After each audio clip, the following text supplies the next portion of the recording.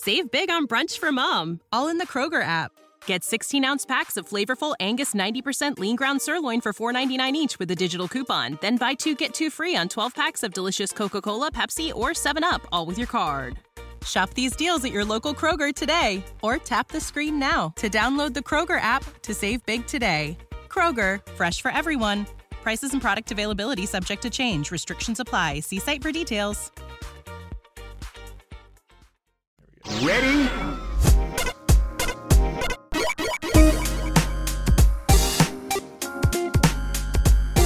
Hello and welcome to Rhythm and Pixels, a video game music podcast. This is episode 35-4, and we're your hosts. My name is Rob Nichols. And I'm Pernell. And every week we listen to great video game music from all consoles and all generations.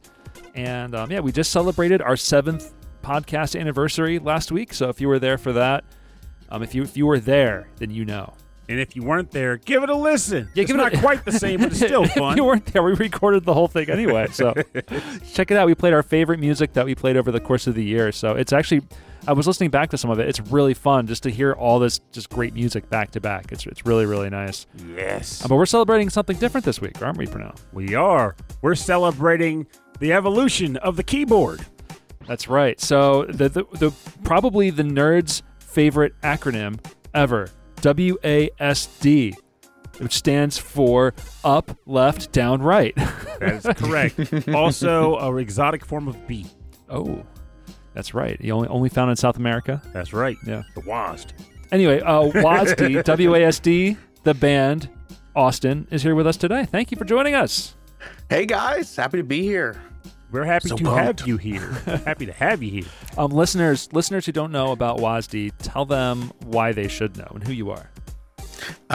Sure, yeah. I'm Austin. I also go by Catagen online. I'm the band leader, arranger, guitar player for WASD, and we are a PC game-themed video game cover band specializing primarily in like the golden age of PC gaming, late 80s up to like early mid 2000s. You got your DOS up through your XP era of computer games.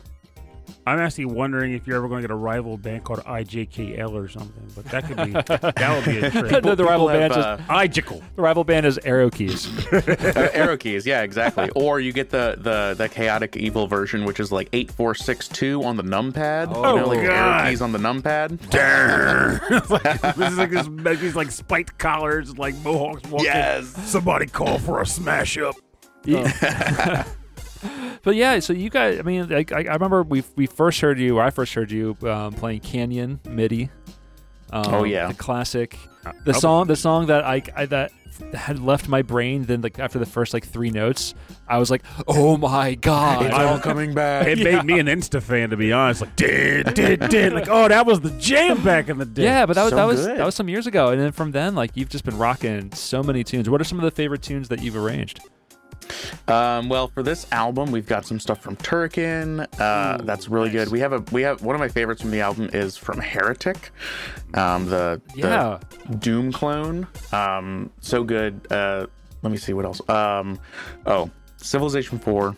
Probably yet to. I got an arrangement of that. The title screen music for that, so good. Works out so well. There's some Dune. I don't know if you ever heard the Dune video games and their soundtracks, but like, yeah, they were the first Command and Conquer, right? Yeah, like the predecessors to the RTS genre. Mm-hmm. Some Duke Nukem 3D, Incredible Machine 3. Oh, you got Unreal. the Incredible Machine. Heck yeah. Have you played The Incredible Machine? I did not. I didn't realize. Like, every once in a while, like I hear people talk about some games. I'm like, I played like a shareware version of this when I was like 9 or 10. And did it let you build Rube Goldbergs? That's what it was. That's what it was. Oh, that sounds awesome. Yeah, yeah. You had like a goal. You had like a specific number of parts, and you had to build a Rube Goldberg machine to accomplish like a task. See, that sounds it was like usually like get the basketball into the hoop. Yeah. But you had to like go up and under things with like fans blowing stuff and mouse traps and live mice sometimes and all kinds of stuff. No cool. Mice were harmed in the recording and filming of that game, I hope. Digital mice only. Oh, digital yes. So many digital mice destroyed.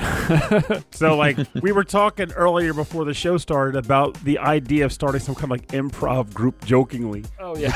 because we were talking about like some Harvest Moon like stat management and is that what we're gonna do at MagFest? I don't know. The Robin Purnell Improv Hour. I don't know. It possibly because It's not a great idea. this It could leads be to the improv 5 minutes. It's possible because like start with a little skit. the lead into like the quick story I had was like a couple weeks ago. I guess a week ago I ended up going to some like comedy show down south near my house, and I didn't know any of the comedians, and I was kind of not familiar with the region either, right? So I get down there. It's 3 comics. So I'm sorry, you said at Middletown, right? Yeah. Okay. So the first 2 comics, So, lower Delaware. oh yeah. I'll be blunt. The first 2 comics weren't all that great. In fact, they were pretty rough. They did a lot of those like low-hanging fruit jokes, but they also told jokes poorly in that regard. Yeah, so it wasn't even like, hey, you went there, but you did well with the content. It was oh, this hurts. Oh God, no! They're on their way. They're working on it, and that's why I gave them the pity clap. Good, and was also like like because I didn't want to be a jerk to them or nothing. Yeah, was this open mic?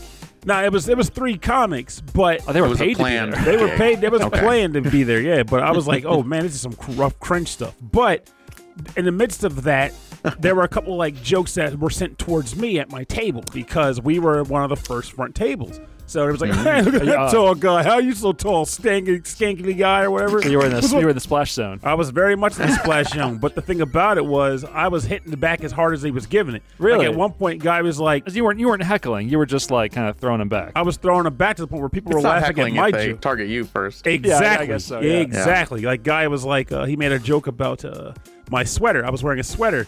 He's like, what the hell's with that sweater you got on, man? It's like a freaking Eskimo or some kind of like wildebeest. How many animals did you kill to come here with that? I was like, look here, beep, beep, beep, beep, because I was definitely on fire with it. I was like, look, it's freaking cold outside. If anything, it was worth it. I killed 3 tauntaun to make this outfit, and I'm proud of my job. Look at the workmanship. People were laughing. At another point, he made a joke about my head because I need to cut it real soon, actually. And I was like, he made a comment about how bald I was. These are some low blows. He's criticizing your clothing and your hair. And I called it. I was like, oh yeah, man, 3 people died up here. They haven't been seen since the Widow's Peak. That's very gracious of you because I would have thrown down if I was there with you. Well, that's the thing. You almost I get that what you're saying because there's another guy that was to the right of me. No, he was feeling it. He was making fun of his hair for being really long. Yeah. I'm like. He was like upset, like. Oh, really? He was upset. He was mad, and I was trying to. He wasn't feeling it in a good way. He was not feeling it in a good way. I was trying to buffer for him. I was like, man, don't let him get to you. You got some luxurious locks. He's jealous of you. Do you see our heads? We want what you got. How much you selling it for? I need a dollar amount. But what ended up happening was after the second set, I went up to get another beer, and I went to go pay for it. The guy goes, "Nah, you're okay. The talent doesn't pay." And I was like, what are you talking about? I'm not the talent. He's like, talent doesn't pay. You're good. And so for the rest of my night, my beers were free. So when you first posted that, I was like, oh, you're in Middletown. They're racist. And they. But that's the thing, though. And they're like, I've never seen a black person before. But therein lies the rub, though. It's still possible because the lead comic and me, or lead comic and I, were the only black people in the entire building. Yeah. So it is very possible. But with that said, people were laughing at my jokes. I got free beer out of it. And in the end, I even had a chat with the comics when they were all done. We were all kind of powwowing. I was like, "Look here." Nice. I was like, "Look, man, so you I got can't to talk to them." And did you make fun of their hair and their clothing? Well, I did at one point. It's like, "Yo, man, those jokes were kind of rough." But I also admit, I was like, "Look, I don't do stand up. It's not my shtick. I'm an improv-y guy. I can respond to things. But I cannot sit here like, okay, they're getting a little salty. I gotta come up with my goldfish lines, my goldfish jokes." So there's a comic from Wilmington I want to have on the show sometime. He was doing he had his own podcast for a while called English for Criminals, which was like kind of the he talked about the etymology. Entomology of words used in like crime in the criminal justice system. That's awesome. Which is pretty cool. It was actually really eye-opening, and most of it was racist, so it was great. Oh man! I mean, most of the etymology of criminal words. Oh, thank God! Are racist. Not him.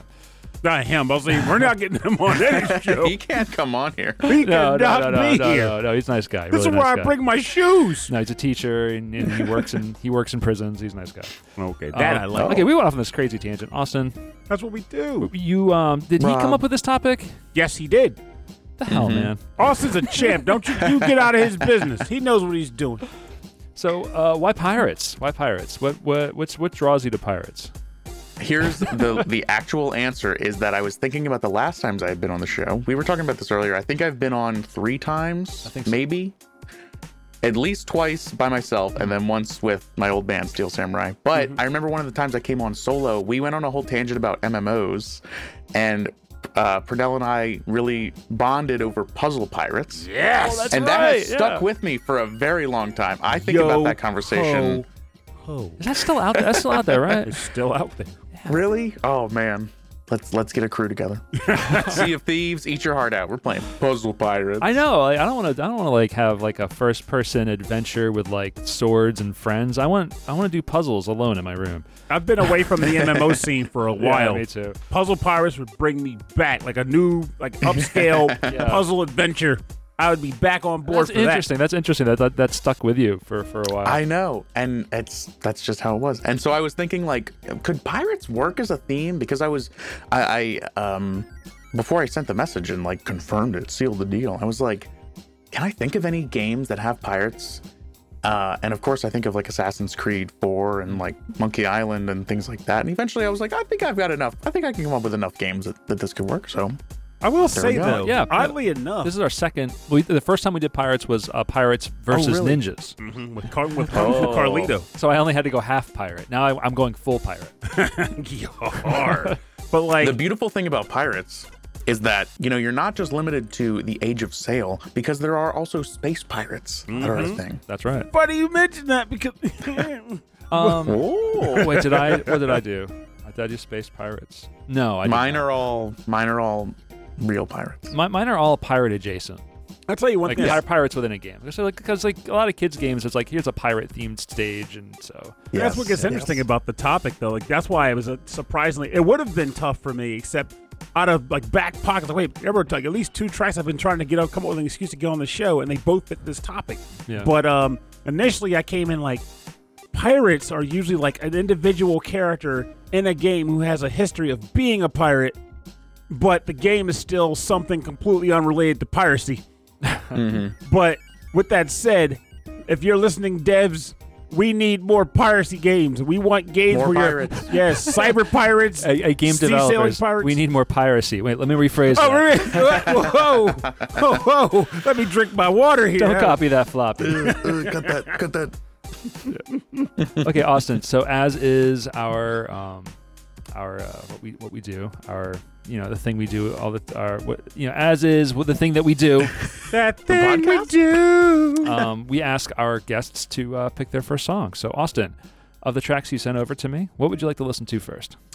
I think we should start off with the track that I brought from Pirates Gold for the Amiga CD32. The main title, I think it will set the vibe of the entire episode. All right, let's listen. Gold! Pirates! Gold! Exclamation. Beautiful gold! 1993.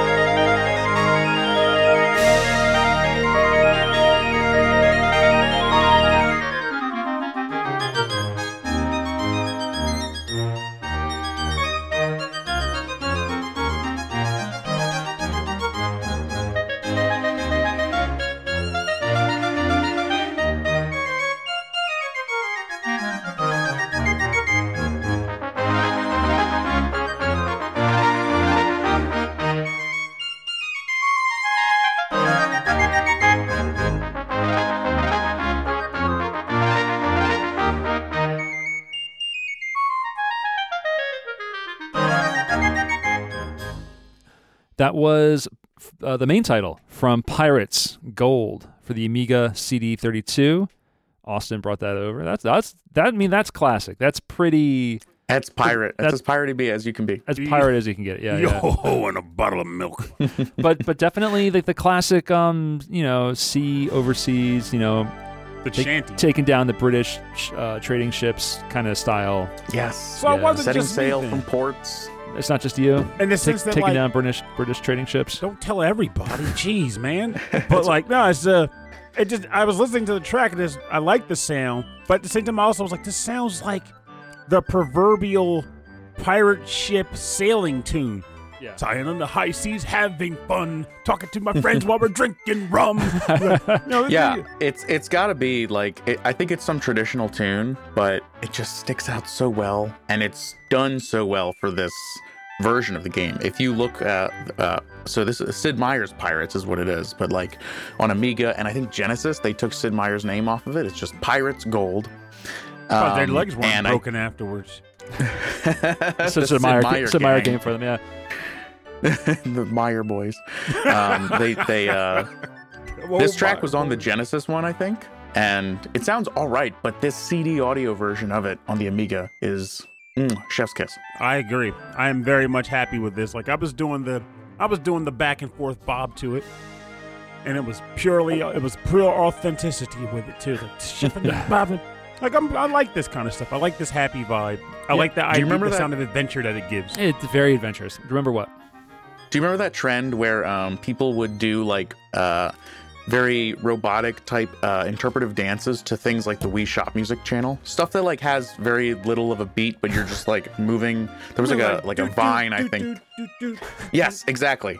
Which that translates exactly to the audio format of podcasts, I'm sure. But I'm imagining that same type of dance with just very robotic on every single beat, just synced up with this track, and it just makes me happy inside. Especially because this is still this is definitely sequenced music. It might be performed on a keyboard, but this is sequenced audio, synthesized instruments. So could definitely see someone doing the robot to Sid Meier's Pirates. It's already happening. Doing the pirate. They're doing the pirate. It's already happening. It's happening now. Yeah, shiver me timbers and do-si-do. Pernell's bringing sexy back. That's right. Back to the high seas.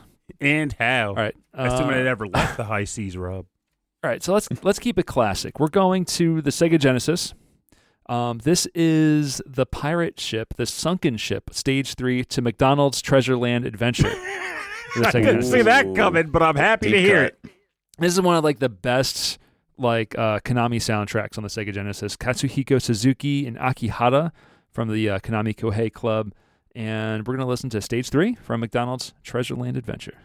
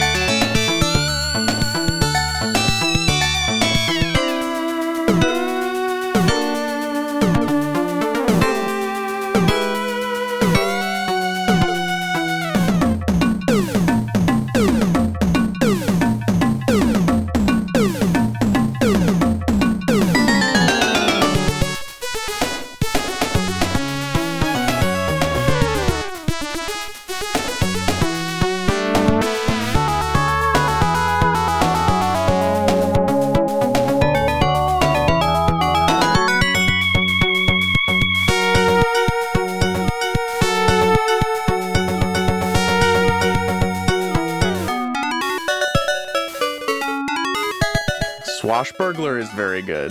Swashbuckler. We're listening to The Sunken Ship, Stage 3 from McDonald's Treasureland Adventure for the Sega Genesis by Konami All-Stars Katsuhiko Suzuki and Akihata. And we're just trying we're thinking of all of the pirate-themed McDonald's characters, Treasureland characters we can think of.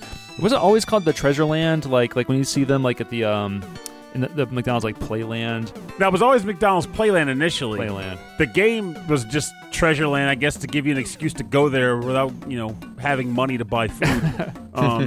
You're going to find the money on Treasure Island, and they just spend it all at McDonald's.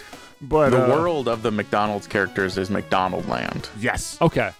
Yeah. Yeah. That's that. Because of course it is. His head is so Of course. big. Yeah. It wouldn't be anything else. If it was Grimace World, it would be much darker. It's called McDonald Land. The mascot's name is Ronald McDonald, and yet the land is run by Mary McCheese. Well, he's not going to do all the work Fancy himself. If it was your if it was Purnell Land, would you be doing all of the mayoral duties, or would you just want to be like, yeah, I got my own house? Now, here's the thing. If it were my land, I would have other people fulfilling the roles, but they would still ultimately answer to me. Okay. As in, the world's going to know that Mayor McCheese isn't a puppet government. Hey, I have never seen Mayor McCheese called back to the shadows to answer to Senor Ronald. Like, it's never happened. The cabal demands a sacrifice. You know, we need one little burgling. Center of the castle. This is the deep state of the Ronald McDonald universe. It's gonna happen. I don't know how we got this far. I mean, you saw what they did to the Grimace, right? He thought he got a little too big for his britches, him and his 6 arms. Mm-hmm. There's like, no dice. We're cutting you down to 2. So there aren't many McDonald's related video games. You said there's McKids or MC Kids, and I wasn't sure if that was an actual McDonald's game. You're saying it is 100% Mickey D's. I agree. It is. You collect golden arches, Rob. It's not Mick Kids. It is MC Kids, canonically. I can't do it. It's Mick Kids. At Mick Kids. MC Mayor MC Cheese. Kids. Mayor McCheese. It's all coming together. How deep does this go? Burger Illuminati confirmed. All the pickles. But, like, don't relish the details. Okay. That's it. You said you're not a comedian? Jesus Christ. You could be doing this all night. I want to say the McDonald's games mostly dried up after, like, the 16-bit era because I think so. the closer might be like a McNugget racing game or something. Because as soon as Burger King released Sneak King for the 360, they ran the gambit. Yeah, that's all. That was it, or was it just the Xbox? I forget. But it was on Xbox. They had Sneak King. They had like a kart racing game and one other one. All their fast food chains they just left the game. They were like, you can't compete. But that's a long time for there to be a drought of fast food related games, you know? That's all, well, I guess it's only one generation, but, you know, the PS1 GameCube generation didn't have, or N64 generation. I don't know. The thing that kills me the most, though, about the whole thing is there's been a meme out there for like 20, 22 years, maybe a little less than that. I don't want to be nuts. For like a fast food fighting game called like Fast Food Fighter, and it was someone just made like a really fancy like character select screen. Yeah, with, like, Colonel Sanders, and they looked really good too. Yeah, the closest we've come to that was there are a couple Mugen mods that had like Ronald McDonald and like the girl Ronald McDonald. I never like Regina McDonald. I never learned what her name was. I think that was just Wendy's. No. It was an actual. Because there actually was a canonical. There's a canonical Lady McDonald. I need to know how they're related. Are they not related at all and they're the same species of clown person? Are they brother and sister? Like, what are they? I don't know. I just know the art exists. It's out there. I like that you're proposing that the clowns are a different species. Well, the McDonald clowns. I think they are. You never see him putting on makeup. His feet are gigantic. That's true. I think that is his natural armor. He doesn't wear clothes. That's what his skin is. It looks like just those shoes, those red shoes, and that yellow jumpsuit, big white gloves. Yeah. He's naked. And then just walking around in his weird McDonald's flesh. He above all of us is free. But like in the video games, it's pretty cool because like every time he attacks, he goes hamburger, hamburger, and then at the end when he wins the match, he do like the Japanese thing. He goes la la loo. And Colonel Sanders fights with drumsticks. Oh, absolutely, yeah. Of course. I bet you Wendy's probably has like a super where Dave Thomas comes out. Oh yeah, smushes people. Actually, fun thing you said because I want to say like at the end when Wendy would win, it was like. It had like a weird jingle that would play, and like Dave Thomas would come like, yeah. Oh wow, I was making this up. That's great. Nice. Like I missed those things. The thing is, like Mugen attempted it because as people don't know, Mugen is like a fan-built fighting game built off of like the freaking like Marvel Capcom engine or something. Mugen. Someone's gonna correct me, and they'll still be wrong because it's right in my heart, and that's what matters. But Yeah, that's the closest we've ever come to that. But I feel like such a concept, especially in such a consumer-driven world, that would make bank on top of bank. Just like having you could make so much money. 2022, you could do it. Jack in the Box would get a revival. Oh man, Jack in the Box would be a great character too, because he can do he can hit you with that nose. He's got that big pointy nose. Spring-loaded combat. Pow! He's got to have springs and popping out. He can throw tacos. He can throw all kinds of food at you. I was thinking if we're talking like PlayStation 2, GameCube era, like Taco Bell totally missed the ball. They could have had like the Chihuahua. The Chihuahua was that mascot thing. Oh yeah. Yeah, he had a whole army at some of the commercials, so he could have just called in the whole Chihuahua family. The closest we ever got was Cool Spot and Yonoid. Yeah. I guess it's Domino's. You consider Domino's fast food? Yeah, absolutely. Right, yes. Have you seen how fast they make those pieces? Yeah, unfortunately. It's like, have you seen how quick they make those pieces? That's what I had for dinner tonight. Hey, it's nothing wrong with it. I was like, what do I want? I was like, I don't want the best pizza. I want pizza now. I want serviceable pizza. It was good. Actually, it was good. I got that pineapple on it. Okay. Enough about that. Purnell. All right. So pirate me, Purnell. Well, good luck with that. Beer me this pirate. I went as loose on the pirate theme as I could for this episode because I need to get these tracks on the show. So this first track comes from a game that, quite frankly, I'm still tossing around the idea of it being one of my games of the year. Spoiler, it actually became one because I was on a deadline to choose my 5 games of the year for Hey Poor Player. But it is one of my games of the year. All right. This is called, the game is called Rise of the Third Power, and the track is the boss battle theme. It was composed by Jacob McNatt.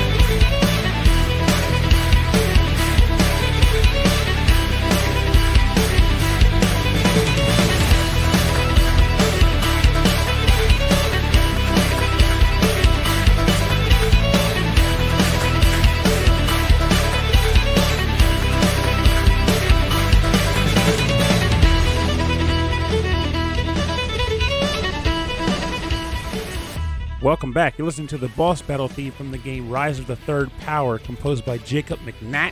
So, I do feel like the only thing this is missing to even kind of fit the theme of like piratey music is a hurdy-gurdy. But I have come to really love this track. Whenever a boss battle occurs in this game, during the period of the game where they actually use this track, I anticipate it and smile about it. It's a good time. It's good. That's a very good track. I like that a lot. Thank you. What is this? This game came out this year? Yes. It was one of my earlier reviews for this year, which was kind of funny because it was one of those scenarios where I was like, okay, it was probably done in like RPG Maker or something. But the thing that people need to get over, myself included, which I have gotten over by this point, is the fact that RPG Maker games have come a long long way. The engine has definitely come a long way, too. Yes. Yeah. And as a result, if you're the type who likes like the 16-bit era of RPGs, and in some respects like low-tier 32-bit era of RPGs, and a person that has got their hands and are adept at writing and such, you can get some really good games out of that engine. And this is one of them. Quite frankly, I'm just glad I was able to bring this track on the show. The main character himself is a pirate. He was originally like a military man, but due to some shakeups within within his division and whatnot, he kind of left almost like, not of course disgrace, but like dishonorable discharge. So in order to kind of quell his sorrows or whatever, he just kind of went to the seas and just took to being a pirate. So he fights with a cutlass, he fights with a flintlock pistol, he drinks booze for health. Love it. Like he drinks beer, and it gives him health, but it makes his defense go down and his attack go up.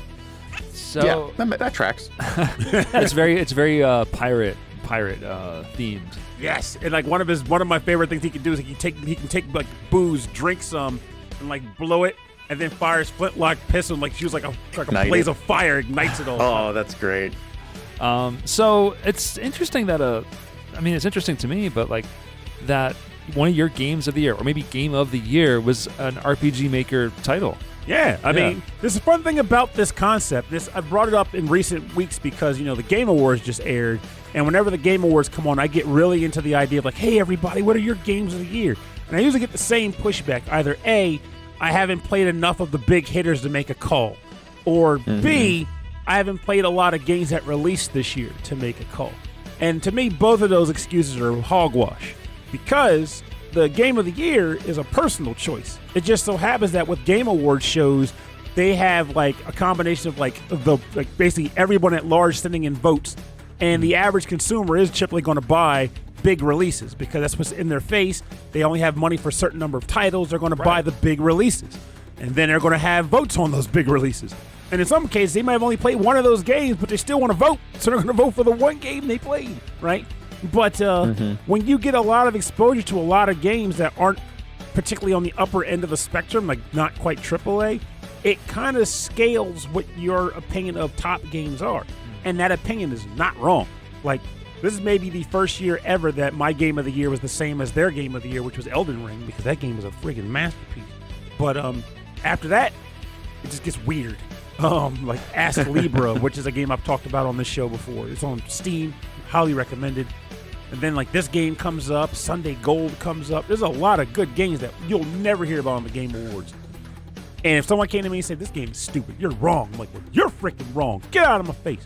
Yeah, I know what I like. To be. Exactly. And I would never tell somebody their game of the year is wrong. What I would say, for the sake of conversation though, is that's your game of the year? I need some details. Why'd you choose that one? Because I just want to hear the dialogue. I want to hear the reasoning. But beyond that, I'm like, hey, as long as you got reasoning and I was able to be entertained by hearing it, we're good. Because whatever you choose is what counts. And this game definitely belongs on somebody's game of the year list, which conveniently is mine. So there you go. I love the idea of having like not a game of the year. That's what this game of that. Sorry, that's okay. Say that. I like the idea of having a game of the year, but it has no bearing on this year in particular. It can be any game you played this year, no matter absolutely. when it came out. Exactly. I like that a lot. Yes, and that's the other part of it too, because the reason I can even do a game of the year release this year is because I get access to a lot, plus I buy a lot. Next year, that's going to slow down, by the way. Money is tight. But if I didn't have that, it would literally be me playing backlog. It would be me playing just whatever I feel like getting around to. Yeah. And I feel like that shouldn't discredit people from choosing those games, especially if you miss it the year it came out. Does it just suddenly never get allowed to be voted in again? Like, that doesn't seem very fair. Yeah, that's not fair to especially to like developers who create something they're really, really proud of that kind of flies under the radar, like whatever happens to it. And then imagine the alternative too. Let's say, for example, you did play a game that came out in 2019, like Rob, like, hey, I'm playing this game, pronounced really good. This is my game of the year. What year did it come out, Rob? 2019. Well, you might want to go to the computer and see what other games came out in 2019. No, I'm playing through Tunic, and that did come out this year. And then I'm playing it when it was released again on the PlayStation, but it's still a 2022 game. I'm playing a game that came out in the same year. I've never done that. It's a rarity, but hey, when it happens, not since I was in my 20s. should come back around here. Let's get back around to some more music. So Austin, you have a second track for us?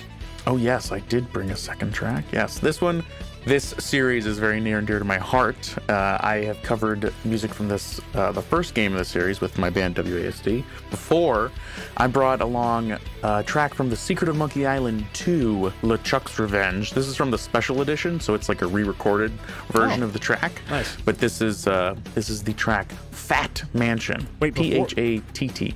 Now, before we close off this for the next thing, just want you to know, Austin, put some thought into it, my friend, because when we come back, I want your game of the year. Oh man, I had an answer for you. I'm ready. All right, let's go. Well, let's listen to this pretty hot and tempting track.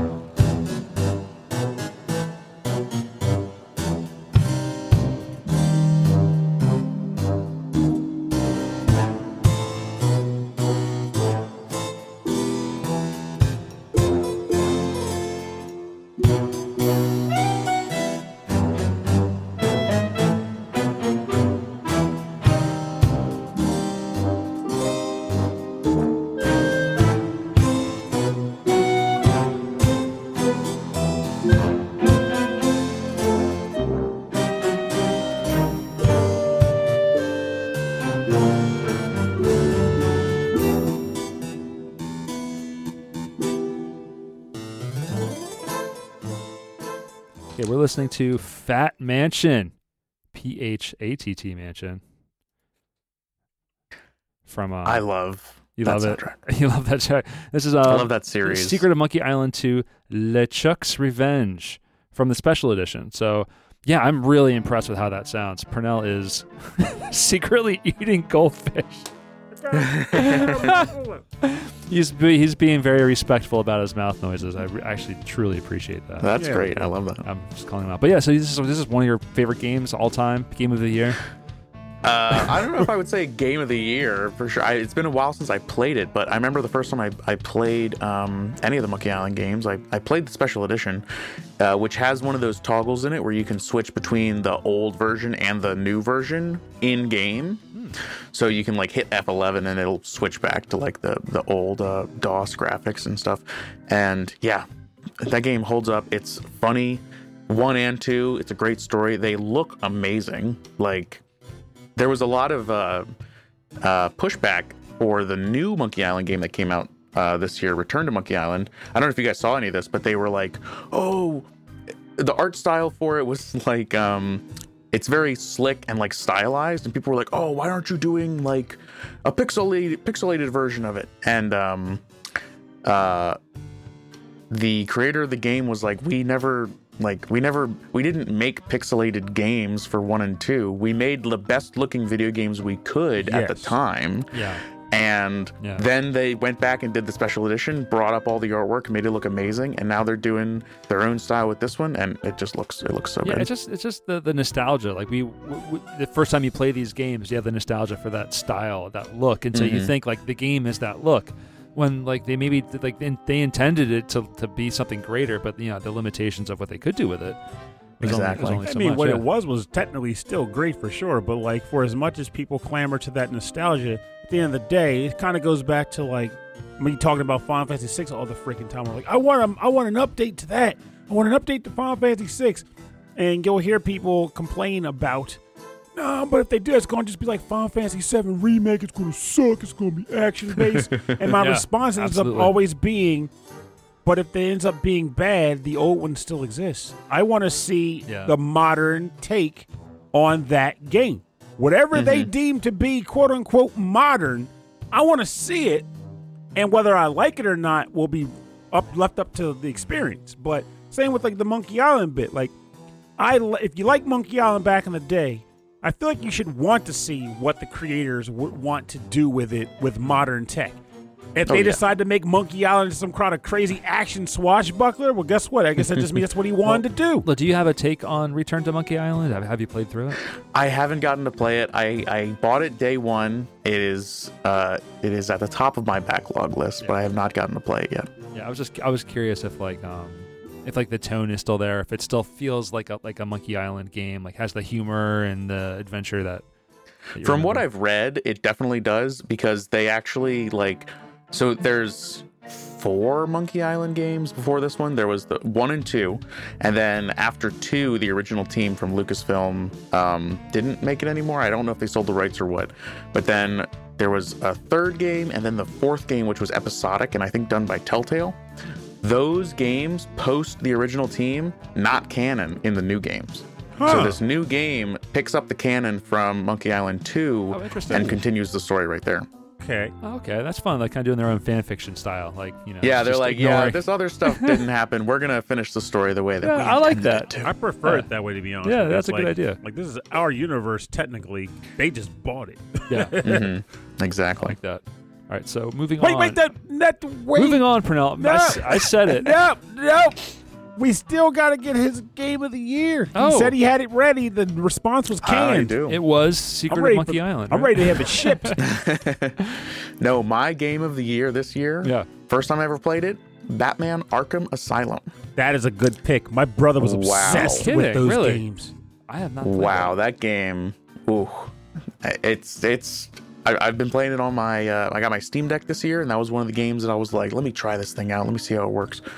And Batman Arkham Asylum was a lot of fun, and it was one of the things where I played through it, and I was like, why did I wait so long to play this game? And I'll tell you why right now. Good. I'll tell you why.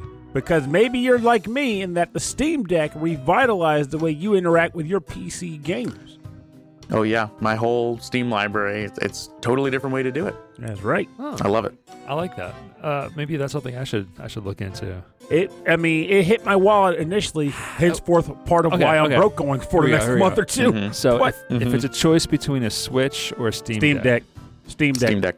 Really? Steam Deck. I mean, really. So here's the thing: the Switch. What do you mean, really? Is that what you're really telling me? You walk around with your Switch in your backpack 24 hours a day. You sleep with it under your pillow. And you're damn right. I'll continue to do that. However, with that in mind, there are reasons behind this. So, for a few things. One, people like to say that the Steam Deck and the Switch are quote unquote competing with each other. I kind of disagree with that. If anything, as an entire console market goes, once I got the Steam Deck, the Xbox and the PlayStation got sidelined. Not that I don't like them, but when I have the Steam library plus the Nintendo library, I don't find myself jumping to the other stuff as often. though I will from time to time. Interesting. But the reason why I say the Steam Deck over the Switch for you is, one, most importantly, you probably already have a Steam library of games you haven't played. Yeah, probably a few, yeah. So Steam Deck, you'll just load them up and play them wherever you feel like you want to play them. The second reason is because of the fact that there's other Steam games you would like to play. And I know you're not the type to like to buy games full price. So access Steam to... is the best place for that. I just don't buy games when they come out. I see the game Or come full out, price. and I'm like, oh, that's interesting. Maybe I'll play it sometime. 5 years later, I'm like, maybe I'll play it now. It's on sale. But you'll get it on sale, though. That's the thing. Steam is the place for sales. And most importantly, the last final reason is the fact that I love my Switch, but I was all about it for Nintendo games and indie games. But when you get the Steam Deck, pretty much every indie games are there, which leaves the Steam Deck primarily being Nintendo game, which is fine. But I don't need to switch for that. So really, it's like if you want to play specifically Nintendo properties, yes, the Switch is the way to go. Absolutely. Okay. It's the only way to go. The only way to go. Only way to go. Yeah. But if you want to have a amazingly customizable piece of hardware with, I will say, the #1 greatest launch library of a handheld console of all time, pretty much, because it had literally every Steam game on it. Pretty much. Then the Steam Deck. I just love dumping games on it. I was like, wait a minute, what are games on here that I've been wanting to play? Heartbeat, I'll play that. Oh, okay. Yeah, random stuff. Anything that shows up as like verified on deck, I'm like, oh, okay, let's see how well this one works. Sometimes I don't even do that. Sometimes it's part of the rush. It's like, this game hasn't been approved. It's contraband. Arkham Asylum, not verified on deck, unsupported on deck, supposedly. But if you add in the custom launcher stuff and you extra Proton GE and all this kind of things, it runs flawlessly. I should probably talk to you about that a little bit. I just learned about Proton Experimental to play a game I have. I was like, what the hell is this game? Are there like experimental like code bases you load onto these things? Assuming that's what Proton refers to, yes.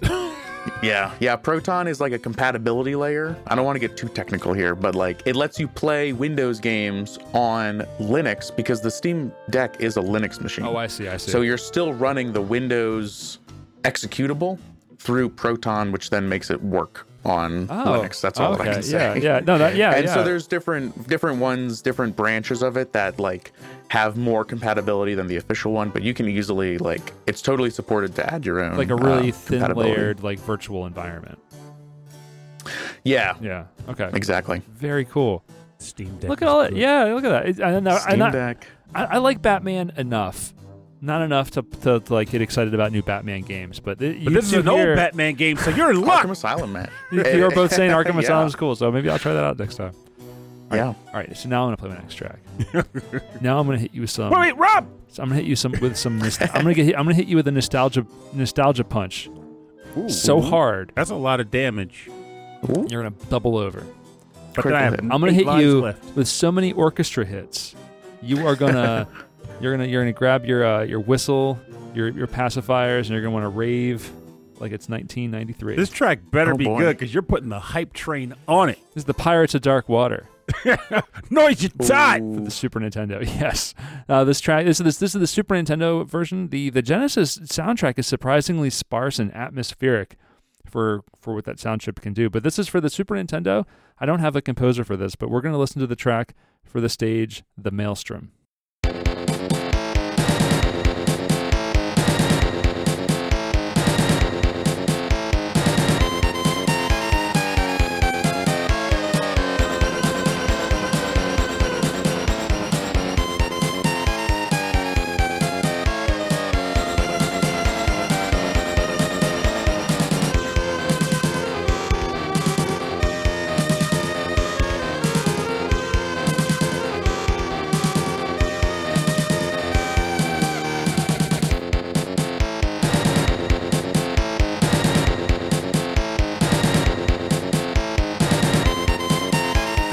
Hits are pretty crazy. I know. Right? There's so many of them, and then right here it's doing like this stereo effect. I really hope that comes across. I really hope our listeners are listening in their car or with headphones. In the rain. In the rain. Get that Dark Water vibe going. Yeah, if you really want the orchestra hits to if you want to feel them, yeah, it's a very emotional sound. Jet skiing too. It was in a jet ski. If they're on a jet ski, that's also appropriate. Yeah, absolutely. This is the Maelstrom from the Pirates of Darkwater for the Super Nintendo. And yeah, it's a fun soundtrack. It's really good. There's so many like heavy guitars that sound almost like Final Fantasy Mystic Quest in that way. Yeah. But without those like amazing melodies from that game. It's just more orchestra hits. I feel like this show could be up there, not quite as up there, but a bit up there with Gargoyles as like animation's like biggest like just follies in regards to like early cancellations. Yes, I think so too. Yeah, because they have like such these long, dramatic like story arcs in the show. Both of those shows did. Mm-hmm. Yeah, I think Gargoyles went on a lot longer though. Yeah, 3 seasons for Gargoyles, I believe. I'm not familiar with Pirates of Darkwater. Was it a TV show? Yeah, it was a Hanna-Barbera cartoon. Believe Yeah, it was like early '90s, I think. Mm-hmm. I remember I was pretty young. I see pictures of it and I go, wow, I used to love that. And I don't remember a thing about it. I'm up there too. The only thing I remember about it is just the fact that, well, one, Noise Yatat, because for some reason that stuck with me. That was like a thing they would say instead of cursing, right? Pretty much. Yeah, okay. It was like their fake curse words. But that and just the fact that I remember being really mad when it got canceled because it was the kind of show where it was like, again, it was one of those shows where it was like, wow, this feels like a mature-ish cartoon. It wasn't Batman animated series mature, but it definitely wasn't like robust slapstick coming out of another Hanna-Barbera property or anything like that. Yeah, I felt like that the characters felt like they were in real danger, and again, they had these story arcs that lasted multiple episodes, so it felt like an adult show. Yeah, and then they were just like, nope, kids don't want that. Kids want Yogi Bear. I remember when Thundercats first came out, and Thundercats, the pilot for Thundercats was aired during primetime television. It was like 7 or 8 p.m. Oh. And I begged my parents to let me stay up and watch it on TV. And then, of course, it's Thundercats. It's not really an adult show. It's pretty darn silly. But I did appreciate when cartoons would occasionally have those sorts of specials, the primetime premieres, like Batman animated series. You remember they did that. The first Batman animated series episode aired in prime time. Oh, did that? Yeah, it was that wow. weird. It was I want to say it was like it wasn't the idea. It was either the Idea Men, which I might be conflating with the Tick. Somebody can correct me. It was either that or the Man Bat. Oh, it was the Man Bat. So, but I'll double check. I'm pretty sure for the pilot. Yeah, I'm pretty sure it was the Man Bat. but like It was like a weird monster bat thing. yeah, it was a professor who like was experimenting with bat genetics. I remember that DNA. for some reason. Another primetime cartoon was the Flintstones. Oh, that's right. That, Yeah. but not the Jetsons. Eat that, Jetson. Yeah. Jetsons are for kids. An old man complaining about his job and paying for his family. And then the funny thing was like, it's actually kind of funny. Before, like, it was a point where like Fox was kind of running the game on like animated shows. You had The Simpsons and Family Guy. Those were their two big hitters. But there was a whole era of attempted primetime cartoons that just never took off. They all tried. We had Fish Police. We had Family Dog. Fish Police. Oh, my God. Fish Police. Oh, we had, there were these mice that lived in Washington, D.C. Capital Critters. Capital Critters. Whoa. This is over my head. It was like lame. About. Oh, my God. These There was last just 90s cartoons that aired in prime time. like 4 episodes. Wow. Small like rodents and dogs and cats that lived inside the Capitol building in Washington, D.C., like influencing the plot. It was so bad. It was so bad. Like, not great. It was not great. It kind of makes me want to go back and just dig over. Fish Police was supposed to be like hard-boiled detective story, like with fish. Just underwater. Just underwater, yeah. I don't know how that one. No campy snorks like Jingle. But Family Dog was based on a Steven Spielberg short. Yes. That was animated. Yeah. It was really sad, actually. So then they could be like, yeah, we got a Steven Spielberg cartoon going. Essentially, yeah. but That it's was like- a little it's while Just longer. like Boom Blocks. Boom Blocks, the Steven Spielberg video game. The thing is, unfortunately, I wish because Boom Blocks was more lighthearted. That was the Boom problem. Blocks I was think. good. Like, I think that was the one problem Family Dog Blocks. had was Boom Blocks. It was a Wii game. Oh, but there was a show based on that? No. He was joking no, no. because Steven Spielberg. Okay. Because Steven Spielberg did related both. on both. But like Family Dog was actually a very semi-unfortunate show because Steven the Spielberg entire worked on family- Boom Blocks. Yes. In fact, his name was on the cover of the game. Steven Spielberg's Steven Boom Spielberg Blocks. presents Boom Blocks. I had no idea. Yeah, and the thing was, it was actually a good game. That's the funniest part. It Yeah. got underappreciated, but it was a genuinely good game. But they have a family dog with a dog that pretty much always got abused by his family, and yet he still came through for them in the end. That was the show. It's so sad, especially today. Like as an adult, it's really sad to watch. I really would rather watch Courage the Cowardly Dog. Yes, because no one's really abusing dog. him. He's just a good boy. Naughty. Stupid dog. Yeah. That's the thing I remember. I remember stupid dog, and just that one character goes, "You've been naughty." Like what the hell? Everybody has like one Courage the Cowardly Dog character that's burned into their brain because of just like whatever terror they instilled in you. Yes, and the naughty guy was definitely that for me. He just was like, I want to say he was like Muriel's like nephew or something, but he just would show up at the house and he was normal to the parent, or to Muriel and Eustace. But whenever he was alone with Courage, he just mistreated him. And that's why Courage was always afraid. He had a desire to constantly shave him bald. That was his shtick. He was obsessed with bald dogs. Oh. Gotta have a bald dog. Such a weird show. Bald Dog. That's the name of my show, Bald Dog. No, no one wants that show. Cancel. Family Dog style cancel. It's actually live action. I just shave dogs. It's like the Puppy Bowl. How are you even alive? Those dogs would maul you for that. They're docile.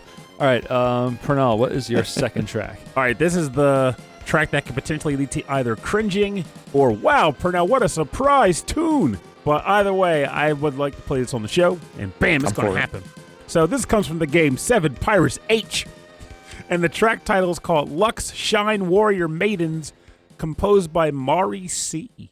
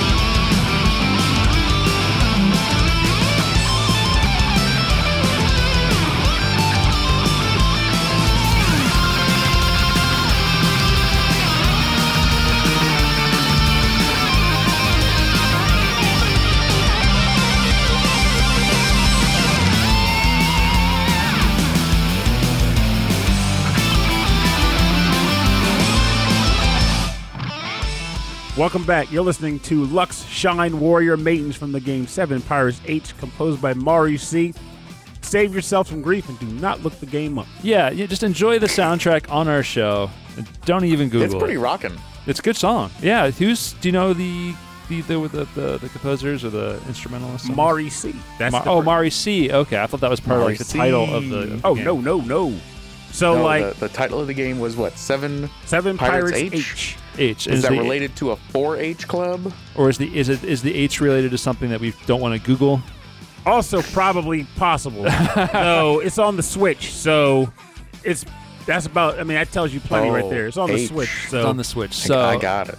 Yeah, there's a lot of things that slide through the cracks. No, Nintendo's been like, screw you. They've finally been putting some hammer downs on a lot of stuff. They looked at your download history. Hey, I will bust out my download history. I got a lot of quality games. Lost Ruins. This is good though. This is good. I will second It's Austin. rocking. Yeah, it's got a good bass. It's nice.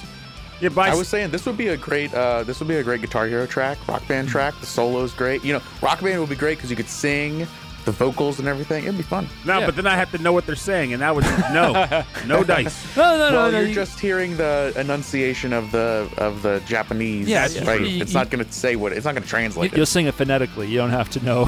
There's no subtitle. Because I stand by that. I mean, this goes for just anime in general. Like, I stand by the belief that a lot of the music on shows I listen to, much of the appeal is the fact that I have no idea what they're saying. If it was actually in English, more often than not, I'd probably be like, oh, this is terrible. Or either that or like, this isn't very catchy. Mute that. Those are the words? That's what you're singing about? We like going to the bathroom because when we're done, we feel great.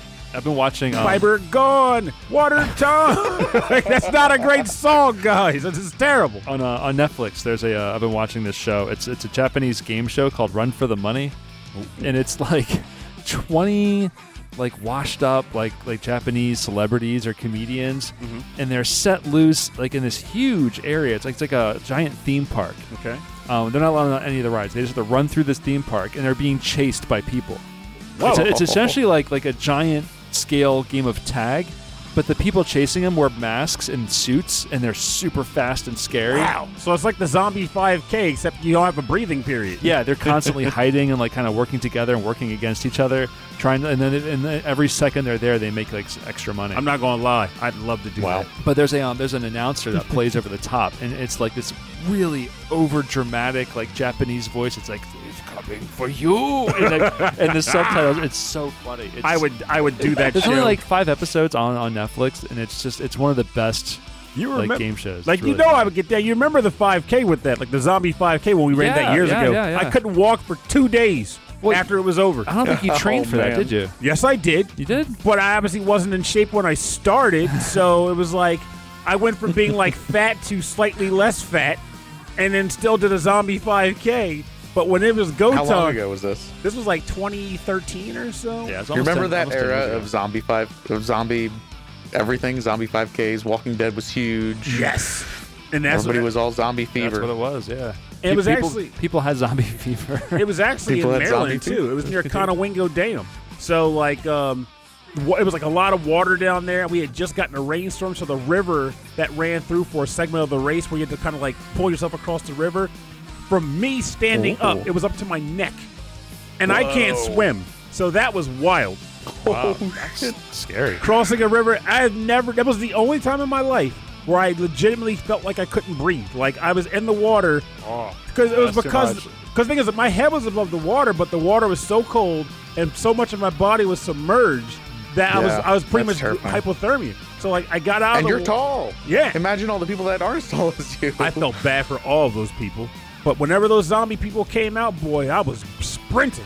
And then eventually when I was kind of tired, I was carrying a giant stick. And when the guy was trying to come up to me to take my flag, I was like swinging the stick at them. They ended up breaking character. Like, sir, you can't do that. It's just a game. I'm like, don't tell me what this is. Get away from me. It was wild, oh my man. God. Yeah, how was it? My niece's fiance, he did that one of those it was like one of those Spartan race things. Yeah, and I'm like, That was my goal for next year. I don't know. Heaven help me, though. I've looked at that stuff, and I'm like, that looks like a good challenge. Like, and I've run marathons, and I do like I like a lot of that stuff is fun. Like, I enjoy doing that, pushing my body. But like, if you have to like run then stop, and then like do something really physical, and then run then stop, and then do something crazy physical, I think I'm very too old. different. I think I'm too old for that. No, that's not the way it works. You can try. My problem is with something like that is like once you, and this is why I've been anxious about even trying. I was like, I'm going to run a Spartan race. That's going to be like my magnum opus for fitness if I can pull it off. But once you're in, you're stuck. Like you can't just be like, well, I'm not really much for climbing walls. I didn't know it was a wall climbing. So get up that wall. You mean like once you're boy. there, like you have to do it. You right? have to do everything, even if you didn't believe you could or you weren't trained for that. Like jumping over freaking fire coals or whatever, which I have seen people make you do that. Like there's like a fire pit, you have to like run across it. I'm like, Whoa. I'm sure there's got to be some kind of like visual trick to it, where like there's a place you can step, but still, you are technically still running through fire. Yeah. So it's like, imagine getting there, keeping my shoes on. not for long when they melt off. But like, yeah, like the vibe of going out there, be like, okay, I trained all year for this, I'm ready. And like by the third extra obstacle, you're like, what the hell did I get myself into? And I can't leave. I'm trapped here. My first marathon was like that. I was like, I trained, day after day after day after day after day, and so it felt really good to like execute on that last day. I still hit a wall and nearly died, but it was like the best. And you didn't poop yourself. I did not. You know what? It's a misconception that everyone's going to poop themselves. There's bathrooms all along the way. Well, that's the thing. The bathrooms are there, but the reason the people do it is because they want those times. Yeah. They want the best times. No, you just want to finish. I'm not one of no. This is your first. You just want to finish. That's All all right, you just want to get across that line. You want to get across the line, but also like these races cost a lot of money. So if you put the money in months in advance, then it's like I gotta get my money's worth out of this. Yep. Yeah. You bet your bottom I'm going to poop that course. I'm gonna poop all over that With course. those Spartan courses, those sound pretty cool, but like I would much rather just like go visit like a Ninja Warrior training course and just I would like love you to know do that. have fun on it. You know. Have a shot at it. Yeah, I kid you not. have If those that was at, available, I would do it. No, if you go to like the trampoline parks, I mean, you look weird because Yeah, it's a bunch some of of them little have 'em. kids running around, but like they have a lot of those like stuff. It's like to run up the wall Yeah. and like climbing from a rope wire around the room. Yeah, the one on the riverfront, they have like the wall thing that you run up on. What about a rope wall, though? Because you remember, one of my favorite aspects of Ninja Warrior is that one segment where they're kind of going around like a spiral and they're like kind of like climbing on like almost like a net. I don't know about that. They might, but it might be like a small one for little kids. Because most of it is for little kids, but they have the run up thing. And for the record, that is an insult to adulthood right there. So as the Yeah, adult, why can't adults do Ninja Warrior courses? yeah, like why do you have to go on a whole TV show Well, to do that? There should be an actual park for fit people to do crazy things. It's adults on the show, so I think what they're saying is like if you want to do this stuff, you have to build it yourself at home. yeah, who's doing Yeah. that? A lot of them That's what are. they usually do. I can't- they always I show wish. you like a behind the scenes, like, oh, here's my backyard Ninja Warrior training course that I made. And his kids are like, "Go, Dad, go!" Well, and he's here- like hanging off of like the house. Well, here's the deal. If someone's listening to this show and they got the kind of coin to have a backyard that can facilitate a Ninja Warrior course, double points if you got one, invite me to hang out. Well, we can do this thing. My plan was to put in like a pull-up bars in my backyard, but that's as far as I was gonna go. I wasn't gonna put like. Just imagine you're scaling a rope wall Yeah. while fireballs are chasing after you. That'd be great. Yeah, I'll just imagine that there's zombies at my feet trying to bite And me. you're and turn me- scrambling away Yeah. from them. No zombies on your lawn. Well, I'll let Rob. them catch me. I'll be one of those fast zombies. I'll be one of those- Marathon level zombie. Fiber! There's Fiber! There's the whole afterlife. I'm gonna live my best afterlife. Fiber. Fiber. Is that what you're saying? Yeah, brains. You're like, fiber! Fiber! No, I don't say fiber. I say goldfish. Goldfish. Are humans high in fiber? I don't think we are. No. No, you're going to be just looking No. for people eating loaves of bread. All We're of like us. mostly water though, right? So that's okay. That's cool. Yeah, water. A desert zombie? Is he just parched? Zombies are probably real dehydrated. They don't sweat. They don't That we drink know- water yeah, at right. all. You don't do anything. They just eat them juicy brains. Well, I mean that's the goal. But if some, if other blood gets in the way, I mean, so be it, right? Right. Nourishing. Yeah. Nourishing. Gruel. Sweet gruel. No, ghoul. Ghoul. Well, good luck finding one of those. They're a rare breed. All right, so I think it's time. I think we should cut this part out of the show. No, I'm kidding. I think it's time for the bonus round. Bonus round. And I stand by it. There was a slight segment of piratey sound in that. That's pretty good. Yeah, I believe it. You covered an eye like an iPad. Yar? The bonus round is where we play covers and arrangements and remixes on our theme, and we often asked our guests to bring in some of their original music if they happen to be promoting some original music, which we would love to listen to some original music. What do you know? Austin, if you don't come up with some original music, you're out of the band. Well, Pernell, you mentioned hurdy-gurdies earlier. Did you know that I own a hurdy-gurdy? I did not know that, but that is amazing in- to hear. It's in this room. Do you want to see it? I would love to actually. I would love yeah. to see this hurdy-gurdy. Yes. Okay, hold on. Hurdy-gurdy. Yeah. So Austin is he's going behind. I see he's got it looks like a bass guitar. He's got the microphones. He's got an awesome setup. And here there. comes a hurdy-gurdy. That is amazing. He actually has a hurdy-gurdy. It's wooden. Oh my God! That is Very not complete. It's okay. You get the feel of it. You get to crank it. And it makes noise when you crank it. Are you? Oh my gosh, that was a whole. Are you building that? That was Is that? good. Yeah, it's part of a project called the Nerdy Gurdy. So it's a whole like open source hurdy-gurdy design. that The you open can, source hurdy-gurdy. That is Yep. phenomenal. You It's, are like, a hero. Mostly done. Thank you. It's mostly done, but it needs like fine tuning, which is the part that I like dropped off on. But yeah, there's my hurdy-gurdy. That's pretty That awesome. is phenomenal. Wow. So, So- we have a Pirates themed show with With an actual hurdy-gurdy. an actual hurdy-gurdy. Not many podcasts can make that claim. No. Watch But 'em Rob, try. to answer your question, Yes. original music, I have a few original tunes that I've done, but not a ton. I do need to do some more. Maybe in 2023 I'll release an album of that. But I did bring some video game remixes that are pirate themed. Yo ho ho in a bottle of milk. Did I lose you? Hello? Hello. Oh, that was really good. Pausing for dramatic effect. You were pausing really well. I thought you were done. I thought we lost you. No. I brought a track from Dwelling of Duels. So I also help. I run Dwelling of Duels, the video game remix competition, dwellingofduels.net, and we had a contest in. I actually brought 2 remixes today. One from WASD and then one that I did for Dwelling of Duels. So the Dwelling of Duels track is an arrangement of some music from RuneScape. This is an arrangement of the music from the track called Sea Shanty 2. This is a track that I did myself, my friends Ian Martin, Angry Polar Bear, Sagnu Shreds, and my dad, Scott Green Sr. Nice. Very cool. Are all on this track, and we call it TikTok Presents Mariners of Port Sarum. All right, let's give it a listen.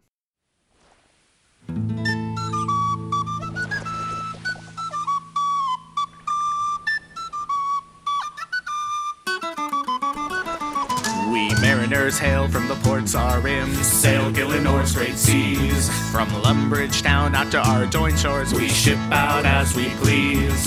Saradom gonna bless our sails, striving to run more runes. To Relica's piers we will work and toil and keep singing our tunes. We mariners hail from the ports our rim, we'll fight to journey on.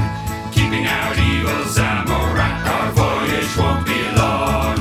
Gaining our skills at a real low price, not gonna pay a fee. Guthrie sheds tears in his sleep for us, we always shall be free. That was really nice. I'm going to claim it right now. If you ever record another sea shanty like that again, I want in. Okay. Noted. I'm ready. Yeah, that was a lot of fun to put together. That's a great pirate tune. Yes, I just like the when you get a really good pirate tune, you just get that desire to just kind of sway left to right, possibly while holding a mug, likely filled with ale. Your grog, your ale, whatever you've got. Yes, and that was definitely the vibe I got from that. So I'm like, yeah, it was jaunty. It was super jaunty. Why? It's very jaunty. Why was it a TikTok Presents? Oh well, this was during the time when everybody was doing TikTok had a bunch of sea shanties, like Soon May the Wellerman Come and all that. Sea shanties were very big on TikTok when the song came out. So we made our own sea shantified version of a track called Sea Shanty. The original song has no lyrics, no vocals at all. So we came up with vocals, put it in there, did the melody, and got a bunch of people to sing on it. That's awesome. I love it. Now you brought some WASD bits too, right? I also have a WASD track that partially qualifies against the theme. I brought this is track number 2 from my brand new album that WASD is releasing. It is coming out December 16th, which is tomorrow when we're recording this, but by the time you're listening, it'll already be out. This track is from Space Quest 3, The Pirates of Pestulon. And it fits. Yeah, Space Pirates. There's pirates in there, and we call this track Universe's Greatest Janitor. I love that. I love Space Quest. Here we go. I like janitors. So much fun.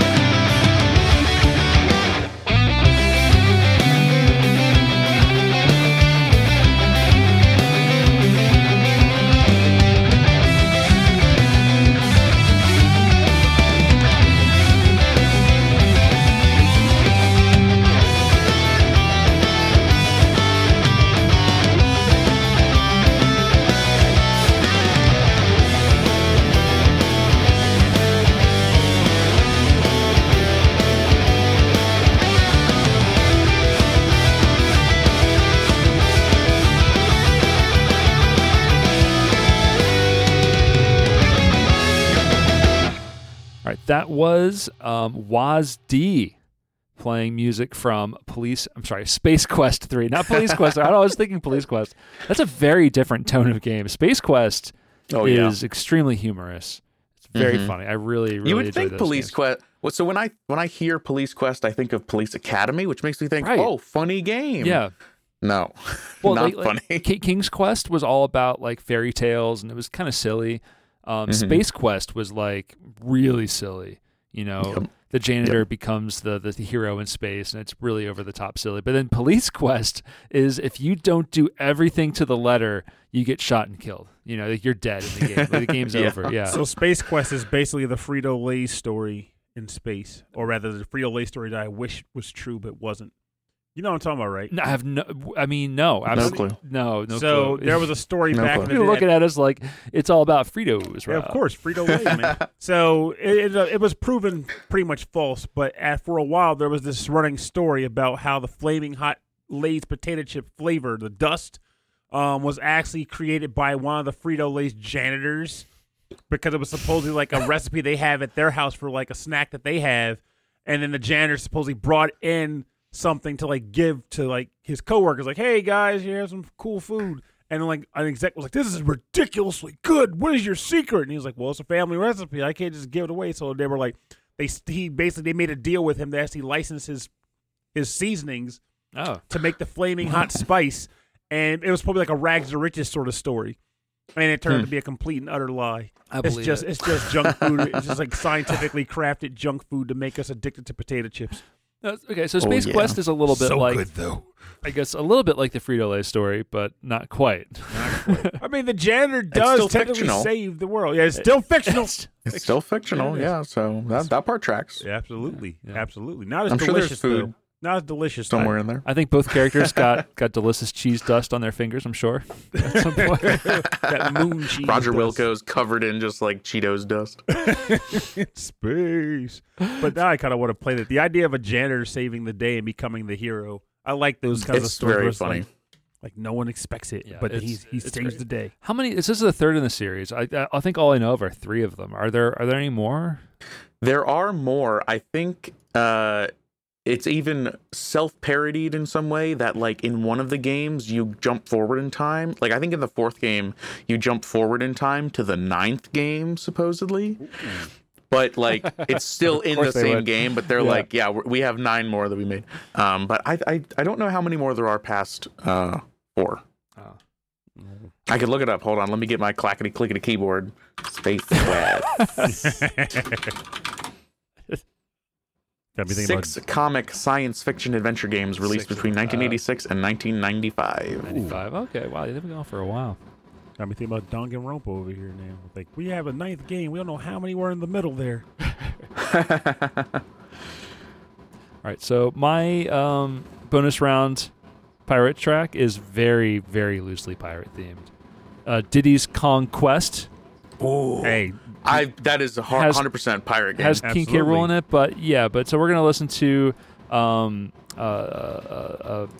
was it? Not Sticker Brush Symphony. It was one of the more chiller tracks. This is the Haunted Jazz Club by Maxi Da Man. This is David Wise music, but arranged by Maxi Da Man. Da Man.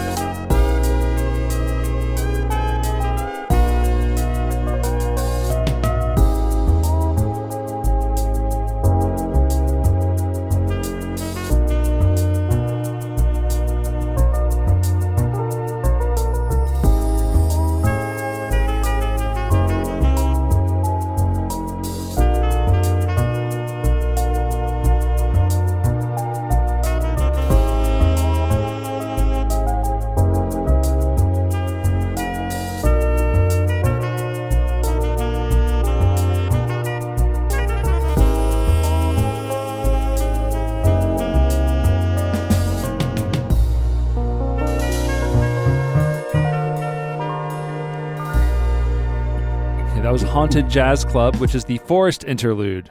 Yeah. Not Sticker Brush Symphony. Forest Interlude from Diddy Kong's Quest. That's by David Wise and arranged by 3-Piece Jazz by Maxi Daman. Ooh. So good. Donkey. Donkey. Donkey I love Kong. that sound effect of Diddy Kong getting hurt in any of those games. It's just such a it's so memorable. Yeah.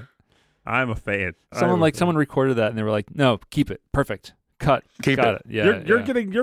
You're deriving joy out of the fact that I stubbed my toe in the office. You darn right we are. That's Diddy Kong's toe stub. That's now. gold. That's gold. I wonder. Yeah. So like to record some of the sound effects. Someone's like hiding behind a desk and like hitting somebody with a stapler. Like, gotcha. Whoa, got it.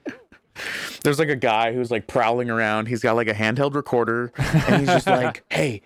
He just like sticks you with a thumbtack, and it's like, I got it. I got the perfect sound. The previous 10 employees who didn't get their sound recorded. But couldn't we just like act this in the No. sound booth? No, it has to be real. Has to be pure pain. Has to be fierce sweat. It's actually the game director who's running around. Terror sweat. That's what it is. That's a subsidy. Could you just gotta be real? Could you just make me? Could I just like exercise the sweat? No, it's gotta be terror sweat. But yeah, you gotta be real pain. It's got a painful scream, not one of those fake screams. It's gotta sound like you really are a baby monkey getting hit by a giant crocodile. Yeah, and everyone knows for what real. that sounds like. Yeah. So if it's not real, then people are gonna know. It's gotta be Donkey Kong Country 2 is one of those games it's one of those sequels that I think improves upon the first one in every single way possible. Oh yeah, I feel like just Dixie's like ponytail spin adds mobility that Donkey Kong's roll just doesn't. Yep, totally. But I think it still could have been the same if you had Donkey Kong and Dixie Kong. Mm-hmm. But Dixie Kong makes it honestly easier as a kid. I loved using Dixie Kong when I was a kid playing the game. Like it was kind of the crutch that you needed as a child to be able to get through. Yeah, it's like playing Princess in Mario 2. Princess Peach, yeah. The strongest character.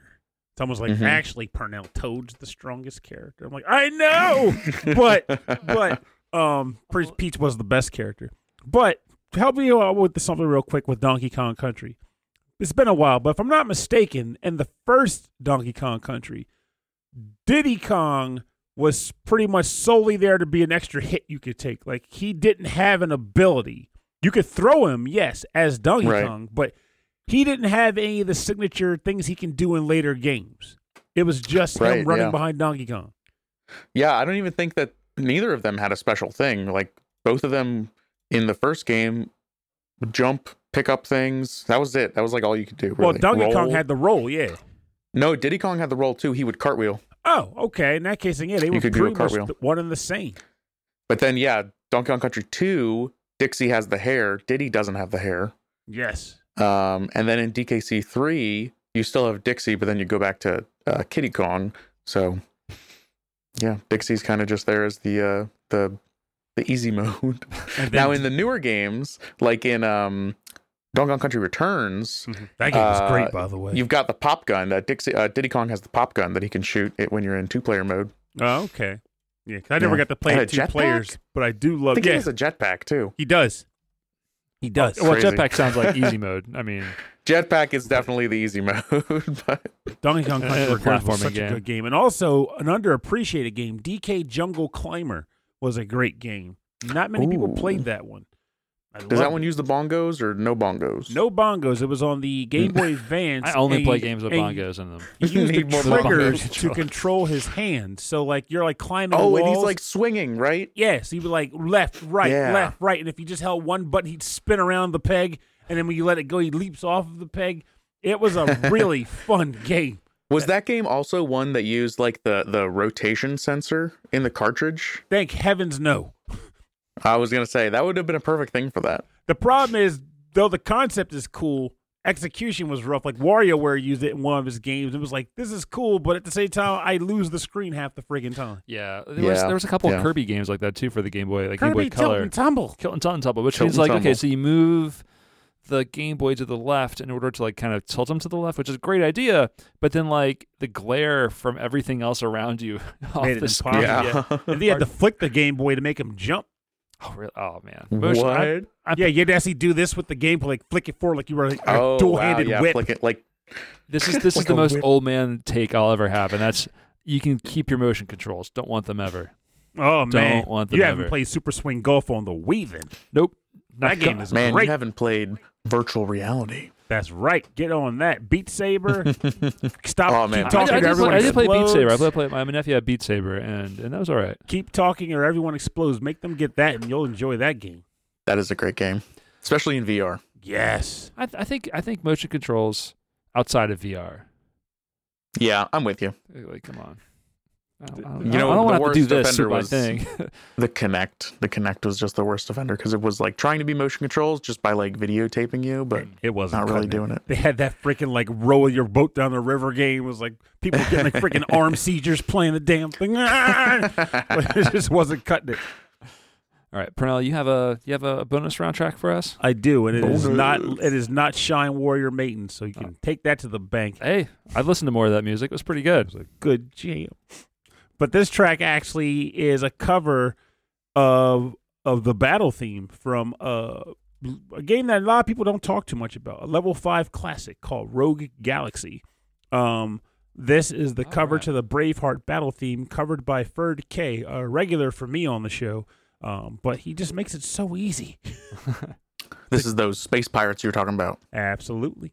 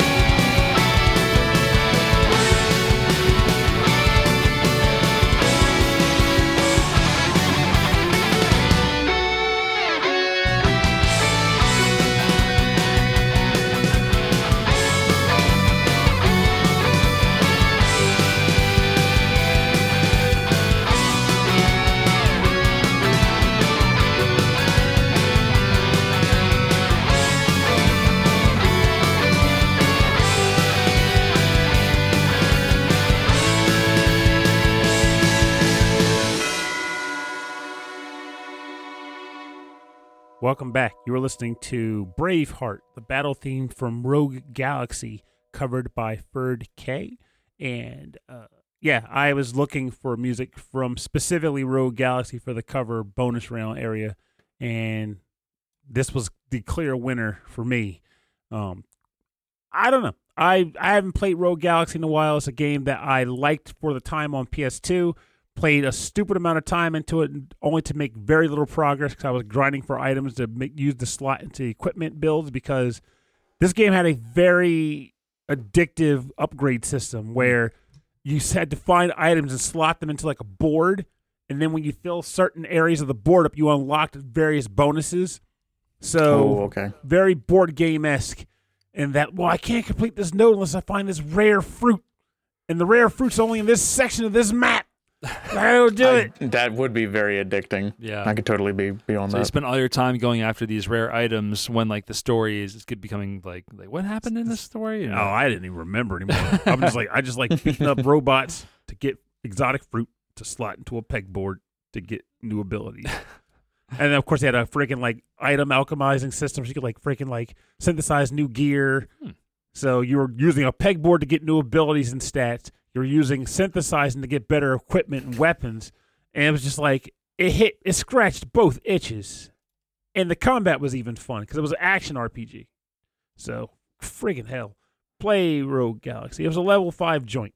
It's worth your time. And it's on PS4 too. Galaxy. Yeah, I think that's where I saw that too. I can picture the characters on that cover. I even saw the strategy guide. Whoa. Well, if I ever play it, I'll be coming to your house and photocopying. Did it tell you where to get the fruits? It did. Obviously not. Oh, I told you where. You still got to do it. You could grind for it. Yeah, it's like the Earthbound guy told you where to find the Sword of Kings. Good luck getting it, though. Well, for more information on the bonus round, go to rhythmandpixels.com, where we'll have links to our artists' Bandcamps and SoundClouds, and everywhere you can download the music, buy the music, and support these artists.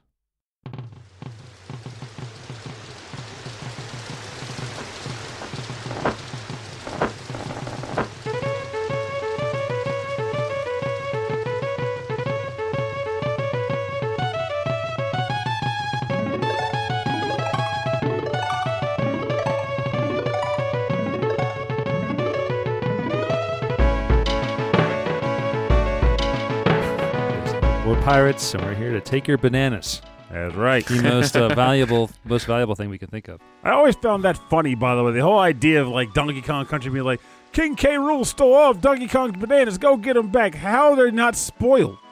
Special bananas. I know it was sponsored by Dole, but nonetheless, it doesn't make them special. At the beginning of the game, they're yellow, but by the end of the game, they're all like black and brown. We're going to make a lot of banana bread, Diddy. Yeah, very proud. Anyway, thanks everyone for joining us and listening to episode 35-4 of Rhythm and Pixels. This is our Pirates theme show with Austin Katajan from WASD, WASD. Thank you guys for having me. This was a ton of fun. Yeah, Love being on here with you guys. Thank you for spending your evening with us. We love having you here, so you're always welcome back. You know what that just means? You just got to keep making more music. It's so easy, right? Just keep making more music. It's so easy. Keep this coming album only took me 6 years to make. It'll be next one will be right out. Just churn it out. And your the world premiere is tonight. Yes. The album comes out December 16th, so you'll be able to check it out whenever you're listening to this. You can check it out at Bandcamp. Our Bandcamp link is wasdband.bandcamp.com. The album's called Escape. It's going to be up for $8 for digital download. You can get it on CD and floppy disk. We're doing a special floppy disk single you can get, and it'll actually have music on it, and I'll mail it to you. And by the way, I was joking 100% about the whole making music to come on the show. You're always welcome on the show. All you got to do is be like, yo, I got a goofy topic. Yeah, I want to do it. If you just want to chat, yeah, just come on out. You got to tell me that. Is this a 5 1/4 or like a 3 3 1/4 inch? 3.5. 3 to 3.5? Yeah. 3.5, yeah. What to say? This 5 1/4 you need 1.44 megabytes. I actually still have. I'm not expecting anybody to be able to listen to it. I'm 100% expecting it to be like, it's a novelty media form, like cassettes. I do have a drive. I do have a USB to floppy drive. And that's what I I've got. still have a Windows XP computer in my basement. Oh, you still have that? That's right. Windows XP with a disk drive. I could play it authentically. With a floppy drive? That's right. Actually, listening to it from the floppy disk is a much better experience. This is like the vinyl record snobs. Exactly. It's warmer. It's warmer. It's funny enough too. Like I have hooked that computer up in not recent years, but recent-ish, like maybe the beginning of 2020, and it has like a Mighty Switch Force 1 wallpaper. Oh, really? So we're talking when the DS was new. Wow. That's awesome. Yeah, I don't think I have my old computers anymore. I do. So the old one I used, especially the very first one I used for the podcast, finally got junked or recycled. I used a recycling service. I'm glad I got a nice home and taking on the life of another. Yeah, I hope it does. I hope the parts do, and the metal does anyway. Metal. I just don't want that metal going into a landfill. Is my only thing. Electronics recycling is such a hard situation to deal with, like getting rid of old PCs or like old TVs. I had to get rid of a CRT, unfortunately, and like I know that those things are like people out there would totally love to get them, but I just couldn't find anyone to get one. I'm surprised to hear that, because those things, people look for those. Retro gamers specifically. But they're so heavy and to it was so heavy. So heavy to move those things. Like give me heat stroke trying to move it. I lugged a 27-inch TV up the stairs of my house. Oh my god! Your retro room? Yeah, that's right. It's in the retro room. I'm playing Shining Force 3 on it right now, so hey, it was worth it. Yeah, I mean, those pixels do look great on that with like the way I think they're meant to be seen, but yeah, they are some heavy equipment. I had those pixels. Had an old desk in my bedroom growing up, and I eventually bought a TV to buy a PlayStation and plug it together. And like, remember my desk was like sagging in the middle because of the TV. It's so heavy. So heavy. We've come a long way, baby. Come a long way. Still got burning problems. Well, aside from the album and from the Bandcamp, is there anything else you want to mention on the show before we head on out? I don't think so. Oh, we're playing MagFest. I guess I should say yes. that. That's a pretty. You guys are doing Mag. We're doing MagFest. We're playing main stage. We got a whole band going there, 4-piece band. Don't know what day yet, but keep your eyes peeled on the MagFest schedule if you're going to be there. We would love to have you in the crowd. Yeah, I keep hoping for the schedule to be like posted, but not just yet. So maybe this weekend. It's going to be a MagFest treasure hunt. Yeah. That's kind of how it was for me. The one year I went, I just was kind of wandering around, being like, "What band is playing now?" Who's like, playing in this room? Awesome, Super Soul Brothers. That's great. Okay, what band is playing now? Oh, Knights of the Round. Great. Who's playing in this bathroom? Oh, alcohol poisoning. Crap. Yeah, there's a lot. Well, there are also just a lot of bands and DJs that just play in the hallways too. So in the hallways and at the chip space, jam space, there's music. It's all 24 hours. It's overwhelming. If you'll find something you like. So come to MagFest. Come watch WASD. Come see me and Purnell. We're going to have a little podcast meetup after the show. Maybe we'll go see a concert together. Maybe we'll have dinner or something. That'd be fun. But I'm thinking after the panel. Everyone bring your Switch, though, because we'll be waiting for that dinner. I'll bring my Steam Deck. I'll bring my own food. I love my Steam Deck, but I couldn't bring it to MagFest out and about. If I dropped my Switch, I'd be upset. But I'd get over it in the long run. Plus, it's easier for me to carry the Switch around. The Steam Deck, though. Yeah, I don't want to have to replace that. You ain't lying. That'd be like PAX Unplugged, where I just like had like 4 sandwiches in my backpack. Hey, that's smart business. Your wallet thanked you. Yeah, just gotta ration it out. So anyway, if you want to get in contact with our show, if you want to say hello, if you have any comments, if you have a track suggestion, a topic suggestion, or if you're in a remix band or cover band or whatever, we would like to hear from you. Send us an email. rhythmandpixels@hotmail.com. And for a full track listing of this episode and access to all of our episodes, go to the website www.rhythmandpixels.com. We can earn the WWs again? That's right. Oh, it's that sweet. time of year. Yeah, we got that money for that. HTTPS. Secure link. As the time of this recording, Rhythm and Pixels Radio is back on YouTube. Our copyright strikes from Square Enix finally go away. We can put music on YouTube again. So just go like to old times. Just like old times. Go to youtube.com/rhythmandpixels for 24/7 8-bit and 16-bit classics and deep cuts for your listening pleasure. It's also multicast to twitch.tv/rhythmandpixels. It's playing there right now, but YouTube is a much easier place to kind of find music and listen to it there. And if you want to support the show, you can go to rhythmandpixels.com/merch. We have cool t-shirts, like VGM-related t-shirts. So if you're looking for that perfect Christmas gift for someone special, get them you can get them a TGIF versus Capcom t-shirt with Carl Winslow on the back. Because everyone loves that. They should. You can also support us by going to Patreon at patreon.com/rhythmandpixels. As a member there, you get access to monthly live streams of the show. And at higher levels, there's cool stuff like mugs and stickers and exclusive t-shirts. And then at the end of every episode, we like to thank all of the members who are at the highest tiers. And so we'd like to thank Brooke. And also, congratulations on the new gig, Brooke. Oh. Well deserved. Yeah, congratulations, Brooke. So thank you, and congratulations to Brooke Thank you and congratulations to Frankly Zappa. Hey. And Khalid. I don't know. I'm sure they've got some good things going on in their lives. Honestly, I want them to. If they do, I want them to tell us. I want them to write in and tell us. We want to or message us on Discord to share in your good fortune. So thank you to Brooke, Frankly Zappa, and Khalid. Thank you very, very much. Thank you to user name number 1. Thank you. Killing it in the alphabetical order list of names. Thank you to Kristen, GameFan44. Thank you to Martyrus, host of the ReVGM podcast. Thanks to Mike Myers. I lost the bet. I lost the friggin' baby pool. Oh, you lost the baby pool? I lost the baby pool. Well, that's losing the baby pools. That's right. How many babies in the pool? Well, just the one. Just the one. Just the one. Thank you to Alf Person, Vashin8060, Brian Pitt, Cameron Werma, Carlos, Kung Fu Carlito, host of the Heroes 3 podcast, a podcast about Asian cinema and Kung Fu movies.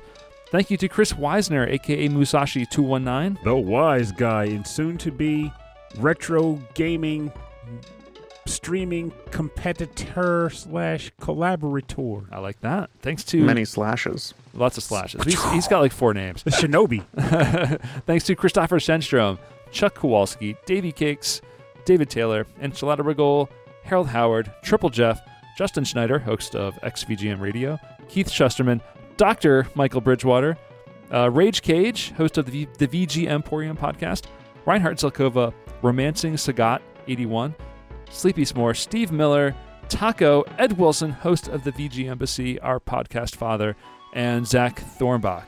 Thank you all very much, and many, many more for your continued support of our little show. We really appreciate it. We genuinely appreciate all your support. We see your names every week, and it just encourages us to produce more content, to be better, be faster, be stronger, be the best podcast in the world for you. As we go into, soon to be going into 2023, the choice of topics becomes even wilder because... Yeah. Duplication is imminent. Yeah, first episode of the new year. It's Wild Card 5. Let's do it. So thanks again, Austin, for spending your evening with us, chatting with us. Rob Burnell, thanks for having me. You're always welcome. Really appreciate it. So much fun. Pleasure. Yeah, thanks a lot. Donkey. Ow! All right. So again, the name of the show is Rhythm and Pixels. My name is Rob Nichols. And I'm Purnell. Have a great week. And remember, dietary concerns are all what it's all about. You know, there's always something to be concerned about. And also piracy is always about the adventure, the yo-ho-ho, the bottle of milk, the hunting of treasure. But what is a problem in both worlds is scurvy. That's right. Scurvy. That's just me making a vital excuse to say, hey, nutrition is important. Eat your fruits and vegetables. Don't be a complete carnivore because meat's delicious, but it's not 100% nutritious by itself. Got to get those oranges in there. You better believe it. All the oranges you can muck down. Mandarin if you need it. You can slap it on a pizza if you want. Tell them Purnell sent you. Oh, mandarin pizza? Absolutely. Pie. Mandarin oranges, pineapple, and ham. I don't know how I feel about citrus and cheese, Purnell. But delicious. That's how you feel. It feels delicious. But we're going to make this pie at MagFest. Yes. I'll make it for you guys. Consumption, I'm in. You know, there's people with like DJs and record players in the hallway. You're going to have like a little barbecue pit. Yeah, with a little pizza oven and a pizza stone and everything ready to go. Oh, man. I'm good. But yes. And I can charge whatever I want because it's Gaylord prices. I can mark it up as much as I want. And you'll still undercut them. Yeah. Eat healthy, people.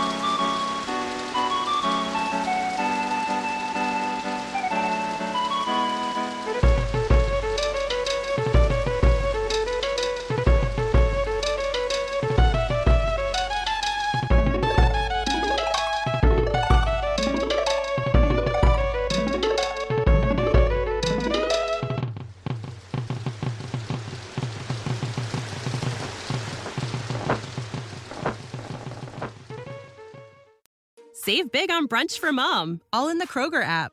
Get 16-ounce packs of flavorful Angus 90% lean ground sirloin for $4.99 each with a digital coupon. Then buy 2, get 2 free on 12 packs of delicious Coca-Cola, Pepsi, or 7-Up, all with your card. Shop these deals at your local Kroger today, or tap the screen now to download the Kroger app to save big today. Kroger, fresh for everyone. Prices and product availability subject to change. Restrictions apply. See site for details.